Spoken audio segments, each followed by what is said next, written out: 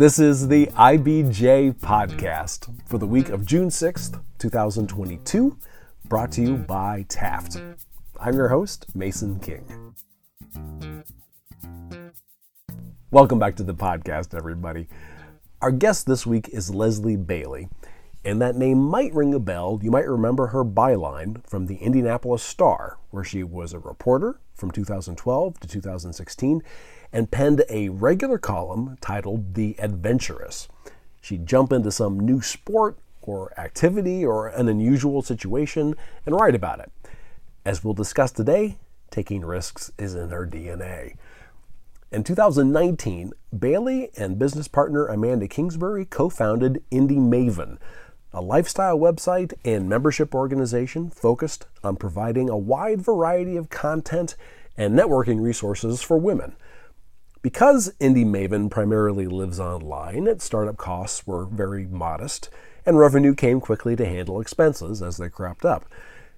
As Bailey learned more from the women who were consuming the content and pursuing networking opportunities, she realized that the next obvious move was to create a physical space that could serve that community. So she and another partner co-founded Maven Space, which you could describe accurately as a co-working space, again, primarily intended for women, but also offers an abundance of amenities, including a full gym, a podcast studio, a cafe, meeting and event space, a lounge, and a room for new mothers. This was a much bigger risk, which entailed digging deeply into her personal savings and even getting a zero-interest credit card for charging necessary expenses. Maven Space opened in mid-May, just a couple of weeks ago. Bailey was fortunate to find a space in the historic Gibson building downtown at Michigan Street and Capitol Avenue that already was outfitted with many of the features she wanted to offer. She's subleasing the space from Salesforce, which had used it as a meeting, work, and social space for its employees. But the sublease is up in about 2 years, meaning a new set of important decisions is waiting just over the horizon. In this week's edition of the podcast, Bailey discusses her approach to entrepreneurism, which some would describe as building the plane while you're trying to fly it. She readily admits she wouldn't necessarily advise other new entrepreneurs to take the same path. But as she says, she believes in the idea and wasn't interested in the time and energy needed to try to find investors when women-led businesses historically get so little attention from sources of capital. Here's our conversation. It is my pleasure to welcome to the podcast Leslie Bailey, the co-founder and CEO of both Indie Maven and Maven Space. Leslie, thank you for sharing your time today. Yeah, thanks for having me. So before you co-founded Indie Maven, which among other things is a launch pad for women-led businesses and other ventures, you decided to take an entrepreneurial route and you co-created Indie Maven. Can you walk me through that thought process and what led to that? It was a culmination of a few different things. I had left my job at Indianapolis Monthly because my mom had been sick. And I had actually left my job before that from the Indianapolis Star because my mom had been sick. She had cancer and all sorts of health issues. And I wanted to be able to be there with her and be her caretaker along with my father, which I did. But then she passed away when I was 3 months pregnant. I then had a son. And after he was about a year old, I was in that crossroads of, do I go back somewhere? And now I'd worked at both the publications I really wanted to ever work at in town. And, or do I just, do something?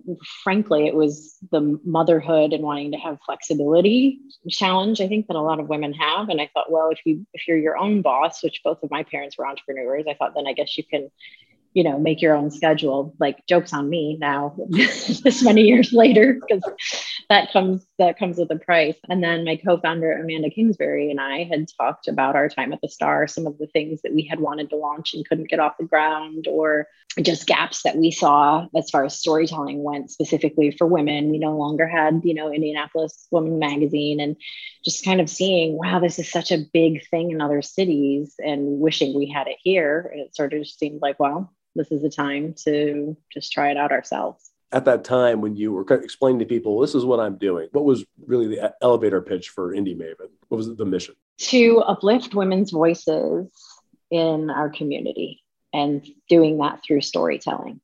So we saw all of these cool, impressive, interesting things that women in our community were doing. And they would maybe get a mention, here or there, but it was kind of the creme de la creme, top to the top. But it was like, well, what about everybody?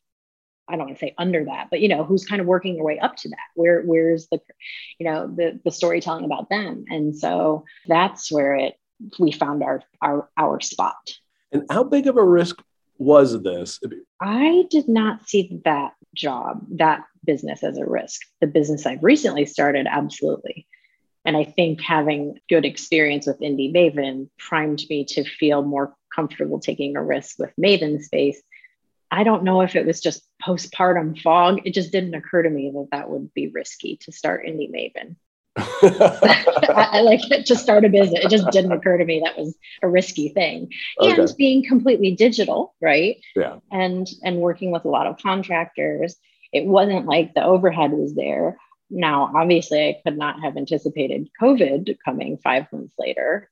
So then it became anxiety inducing for sure. Did you, like a lot of lifestyle websites, end up having a good amount of COVID content? Oh, yeah, we did. Yeah, we did. I mean, we grew faster than I expected us to grow. And I think it was because of COVID, and we had a captive audience in front of their computer screens looking for information, entertainment, distraction, education, all of the things. And so, yeah, I think we took a different approach to it. I was never trying to, with Indie Maven overall, it was never trying to do things anyone else in the city is already doing. We have great resources for long form storytelling or hard news. We took the approach of the lifestyle angle. So there were things like, very early on, we started talking about the mental health toll that was taking on healthcare workers, or, it was how to plan your kid's first birthday party, or, I'm about to have a baby. What is that going to be like? When you say you were growing faster than you thought you would, how would you measure growth? Newsletter subscribers and web traffic. And I don't know, I didn't know what to expect, but it definitely exceeded my expectations during that period of time. So you were well known at the Indianapolis Star. For the time you were there, you had a great feature called The Adventurous, where you would jump into some kind of sport or activity or unusual situation and write about it. Did taking those kinds of leaps from week to week help you take the leaps that you're taking now? Or is that just in your DNA? And since you say that your parents are both entrepreneurs, I wonder if that just wasn't something that you grew up with. I think growing up that way, I just didn't know much else. I didn't stop to think, to question a lot of things, which more often than not worked to my advantage as an entrepreneur. Now being more seasoned, now I know to question everything, but I think it just, and I don't know I think that must have just been my DNA. I was never scared doing any of the things I ever did. So what were the main challenges for getting it off the ground? COVID, because a large part of the revenue model was events, in-person events. That was a huge part of it. So advertising. Later on, memberships. The memberships were not a part of the original plan. We added those. And if you're a member of Indie Maven, what does that mean? So all of our content is free. Our newsletter is free. Everything's free. But we were realizing that women were creating kind of this community. And I think maybe the name had something to do with that. But with the events that we were able to have early on, there was just this very quickly growing sense of community. Women were saying, how do I sign up? And I was like, well, it's a newsletter. You put your email address in and, you're done. And they were like, right, how do I sign up? And I'm like, what? And it took us a couple of times. And I've told this story before, but it took us a couple of times to realize they were saying I would like to pay you for this somehow. And you have no way for me to do that. And I would like to join this somehow. And you have no way for me to do that. And memberships as a model in general were on the rise at that time. And I thought, oh, that's they're asking for a membership. And so we created it, and that gets you free tickets to monthly meetups that we host that are generally themed around our editorial theme for that month. We have a member portal that gets you discounts with local businesses. We have a private member and Facebook group. So it really is a kind of hybrid of virtual and in-person community. Do you have a sense of how much you and Amanda or whoever else was involved needed to spend for startup? No, I had no idea. I was just like, well, we'll figure out how to pay for things as we do this. We felt very strongly about paying people for their work, right? As somebody who has been a writer starting out, I never wanted to pay, people with exposure, because that's not, we don't, how we pay our bills. I did not anticipate how expensive people were, which now I know is like a very known business thing. But I just, I had never done any of this before. So there were definitely some learning, there were lessons along the way, but I had no idea. It wasn't like where with Maven Space, it was like, I know we need this much furniture and this is what the phone's going to cost. Like, it was a lot easier to break down this project because I just didn't know already. I didn't have the experience that I had with Indie Maven, and being virtual, it was hard to know what it was going to cost. Your costs are people for Indie Maven. Yes. And what else would be the major expenses? We have a web company that we work with, marketing, social media. We have an executive editor, Stephanie Groves, who does an amazing job. Zoom, a tech stack, just all of those sorts of things, all the things that it takes to run. I think that's a really interesting thing. When people say, well, can't you just throw this story up on the website, and not realizing that goes through 4 different paid platforms, 3 different paid people. Like, it costs money to do that. And what do you think your startup costs were? I put $1,000 into it, and we immediately started selling advertising. Wow. My husband and I put $1,000 in a bank account. And I think maybe over the course of the 3 years, we've put in, I don't know, from time to time, maybe $3,000 more. And that's about it. So and the rest has all been from revenue.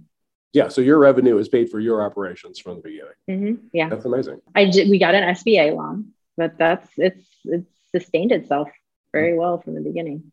Can you say how much you got from the SBA? I want to say I did like a $5,000, like through the Indie Chamber, like the BOI. And then maybe like 10 from SBA. Can you give us kind of a sense of what the revenue is now? We have cleared 100,000 consistently. Annually. Mm-hmm. One of the benefits of Indie Maven membership is monthly office hours with you. So during Maven, since the launch of Maven Space, I moved those to groups. But for the last 2, so basically all through COVID and until this space opened, I did monthly one-on-ones where you could just sign up and I would talk to whoever wanted to talk to me for 30 minutes. I just take a Friday, and the whole day was just spent talking to people about their businesses, about their challenges, personal, professional. But yeah, so now we do groups. So those have been a little bit themed. Like this month, we're doing a hot seat. So we'll have different members some have emailed in advance saying what they want to talk about. Others are just going to present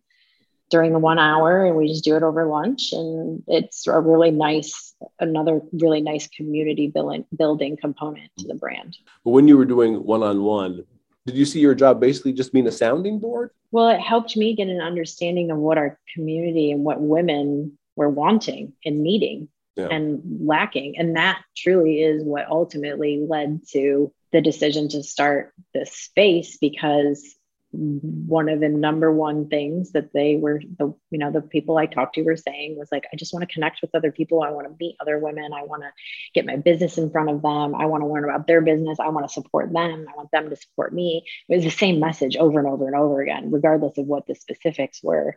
The theme was kind of the same. And so when I put that together with some other factors, that's what led to the decision to do this physical space.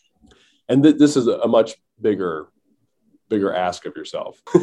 How is this a different venture for you? It's just so different. I mean, it's physical, right? I'm actually in our mother's room right now, which also serves as just a phone booth kind of thing. But, as I'm sitting here going, oh, we should get something hanging on the wall to help acoustics, and that lighting's kind of harsh. It's just like, you have these constant physical reminders of things that need to happen. Whereas with Indie Maven, I could close my laptop and sort of just tuck it away for a night. And I wouldn't, it's so much easier not to think about it. But when you're sitting in the space, it's like sitting in the middle of a never ending to-do list. as long as I'm here, there's just not a way to like turn that off. And it's a big space. It's 15,000 square feet. I did not go small, right? Yeah. Okay, let's take a quick break to hear from our sponsor. This is the IBJ Podcast. Taft, today's modern law firm. With more than 625 attorneys across 11 offices, we provide solutions to the business issues facing middle market and emerging companies alike. We do this through a highly collaborative and inclusive team approach. Taft, the modern law firm. To learn more, visit taftlaw.com.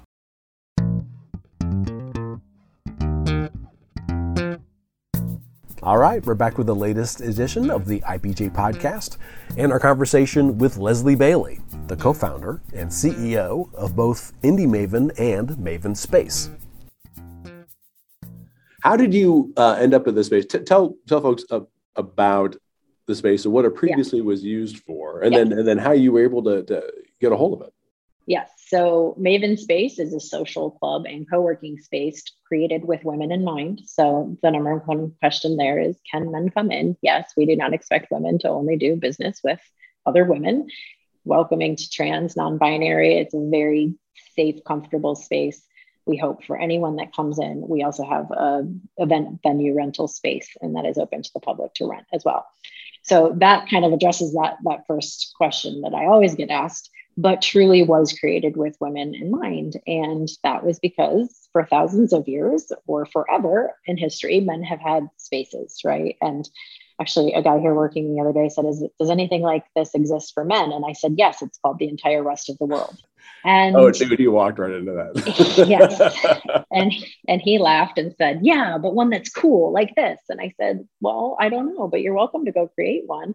I can tell you how I did it, and I think what he was saying was, it's like, he was appreciating, what we put into this. So to answer your original question, it is in the Gibson building downtown and previously occupied by Salesforce. So it was their kind of amenities employee space. So we have a cafe, we have a gym, we have a catering kitchen. We have added a phone booth that's soundproof and ventilated. Then we have this mother's room. We actually have a podcast. We have a content creation studio that has podcasts, video recording, small to medium, private and semi-private conference rooms. We have a lending library, so you can take a book, leave a book, kitchenette, Hubbard and Craven's coffee, all the things you get at a typical co-working space, but so much more as far as the amenities go. And then we have an event space that has all the AV, 3 drop-down projectors, seats 120, and the whole space is just beautifully, tons of natural light. I think beautifully decorated. We still have so much more to do, but it's just the biggest comment we get is how nice it feels from an aesthetic and an environment perspective, which I think with so many of us coming out of just either working in mediocre office type spaces or working from our kitchen table for the last couple of years, it feels very refreshing. You were fortunate enough to have a space that was already kind of designed for that. Yes. My husband works in tech and had told me he had worked with Jenna Barnett from Newmark several times for different spaces with different companies that he had worked at. And Jenna is a real estate broker. Yes, she's a real estate broker and does a lot of commercial. She actually had done the lease originally for this space. So she was very familiar and said, okay, I've got eight buildings for you to look at on Thursday, but there's this one that they can only do Wednesday, and I really want you to see it. So this was the first space I walked into, and it just was everything on my list. My list was big windows, natural light, preferably a historic building, but nothing that feels too old inside. And it'd be great if it had a gym. And it was my wish list that just came to fruition. It was like when people say, the visualizing or whatever, it was like, here's my list, put it out to the world. First space she showed me. I got a great deal because I'm subleasing from Salesforce, which is one of the reasons I was able to even pull this off in the first place, right? Versus going and building out. But I also felt that it was really important that we do it now. And I didn't want to wait 3 years or 2 years or a year even to build something out that was going to be double the price. What's amazing to me is that there's a gym. There was a full gym, cardio machines, giant weightlifting, leg press, everything you can imagine. We have a private, actually fitness studio beyond that has TRX. You can do small group fitness classes. We have 2 bathrooms with showers, 3 changing rooms. It's a full deal. You can definitely cancel your gym membership if you add that here. As you say, you got a good deal in the space as a sublease from Salesforce. I've never leased anything on close to that level. I mean, sure, it's got to be a big, important financial or responsibility. How do you do that? Well, I was a new business too. So it wasn't like when I'm showing them, I didn't want to use Indie Maven from liability standpoint. I wanted this to be a separate business. I had a different co-founder in this business. So it needed to be a separate company, even if it's, we call it a sister company. They're not affiliates officially, but like they're related. And so I had to pay, a deposit and first and last month's rent up front, which I took out of my entire savings. And because I believe in this that much, I don't think it's advisable to follow the same approach that I have taken. And I also think it's important to note too, from a fundraising perspective, the first time I heard the statistic about 98% of venture capital going to men, I just thought, why would anyone bother? And that is so sad that is the case. But the very first thought I had is, that's not an option for me. Or if it is, it's going to be 2 years of, at minimum, right, of like tap dancing for people to say, this is a good idea. My idea is a good idea. And I'm like, I know it's a good idea. That didn't make sense to me. 2%, like, no thanks. So I did what most women do, and I got a 0% interest credit card. Then recently was like, that is the most cliche thing. I know better. If I were a man, I would go out and get a loan. So I'm going out and I am currently in the process of getting a loan because I knew that about women with funding, right? That women tend to go out, look for the 0% interest credit card and not look for money because it, number one, feels insurmountable for that statistic I mentioned earlier. And then number two, just like, I don't know if it's a confidence thing. I think it's risk aversion.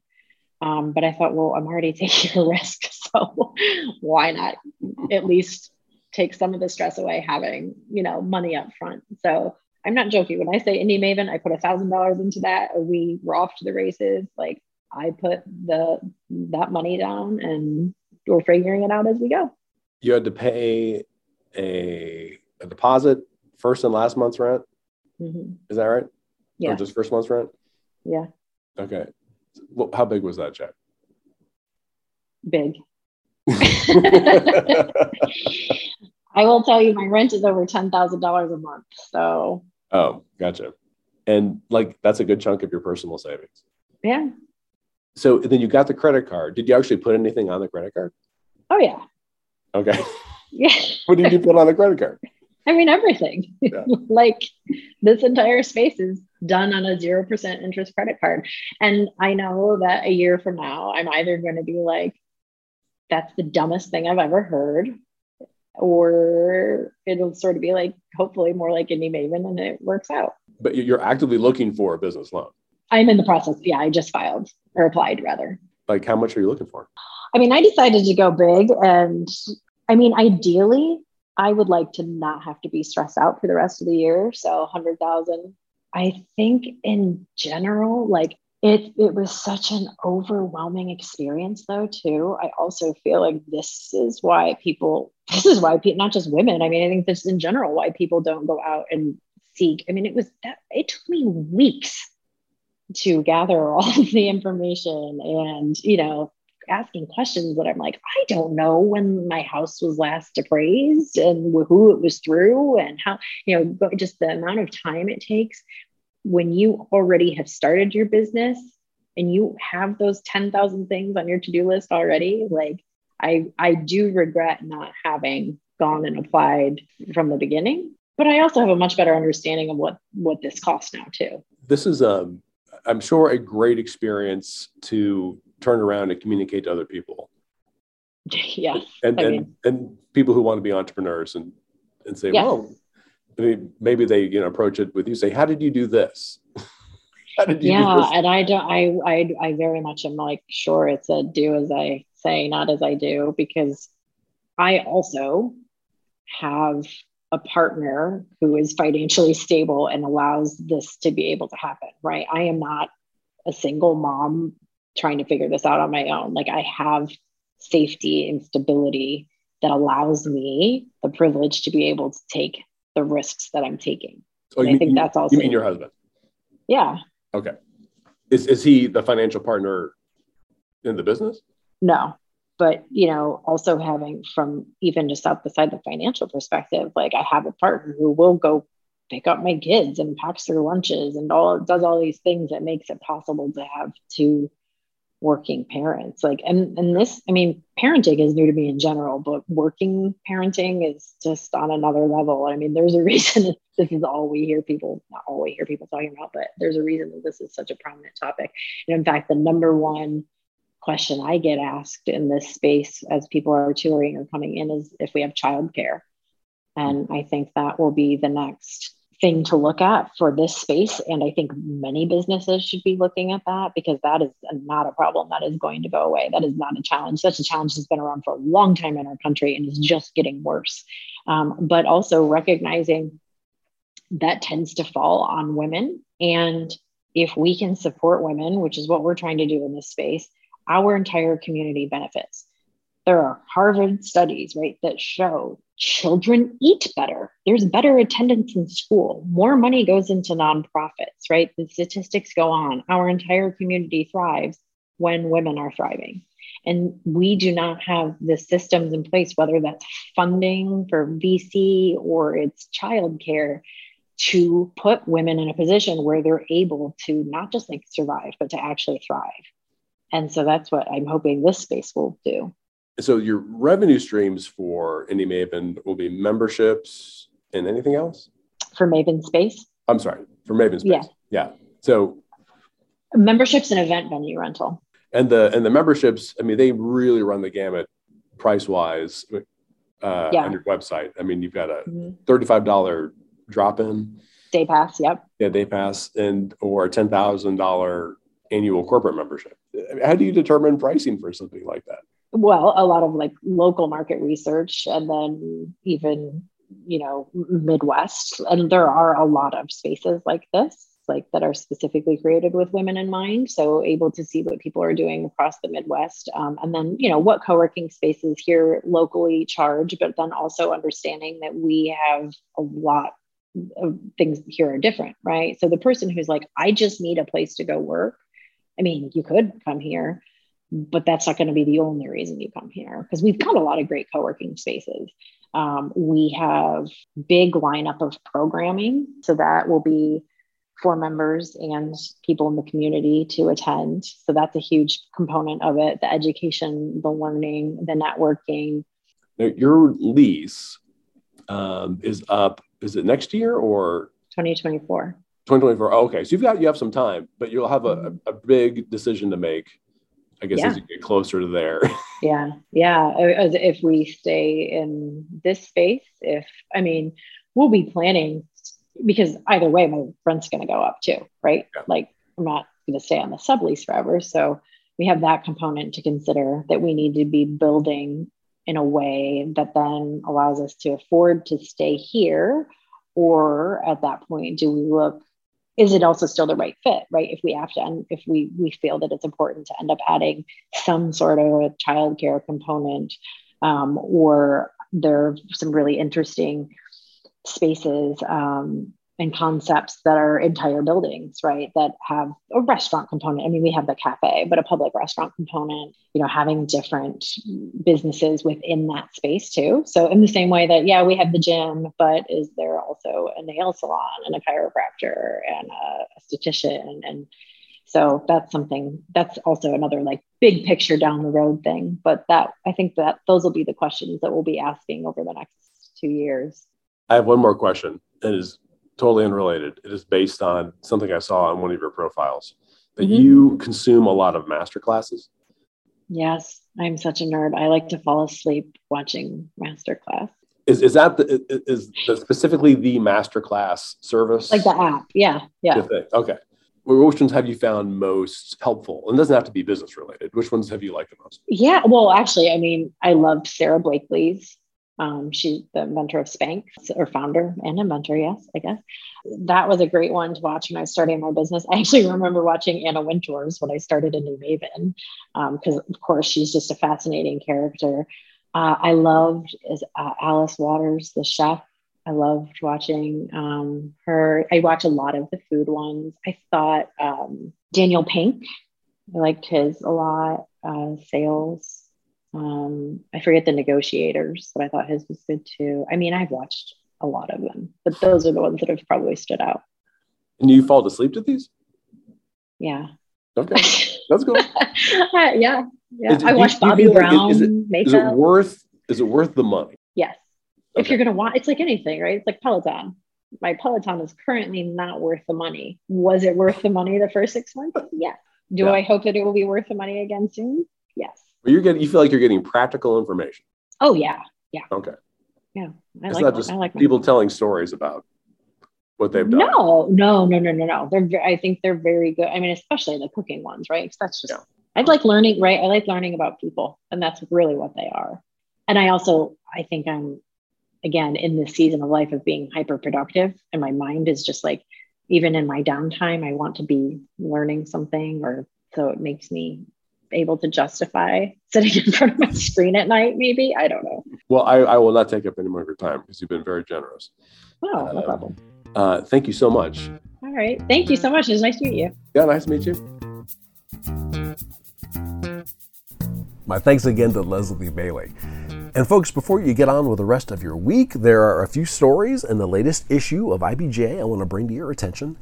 First up, in a flurry in late May, Indiana officials announced economic development deals with major manufacturers that would bring more than $4 billion in investment. But experts say the state can't rest for a second.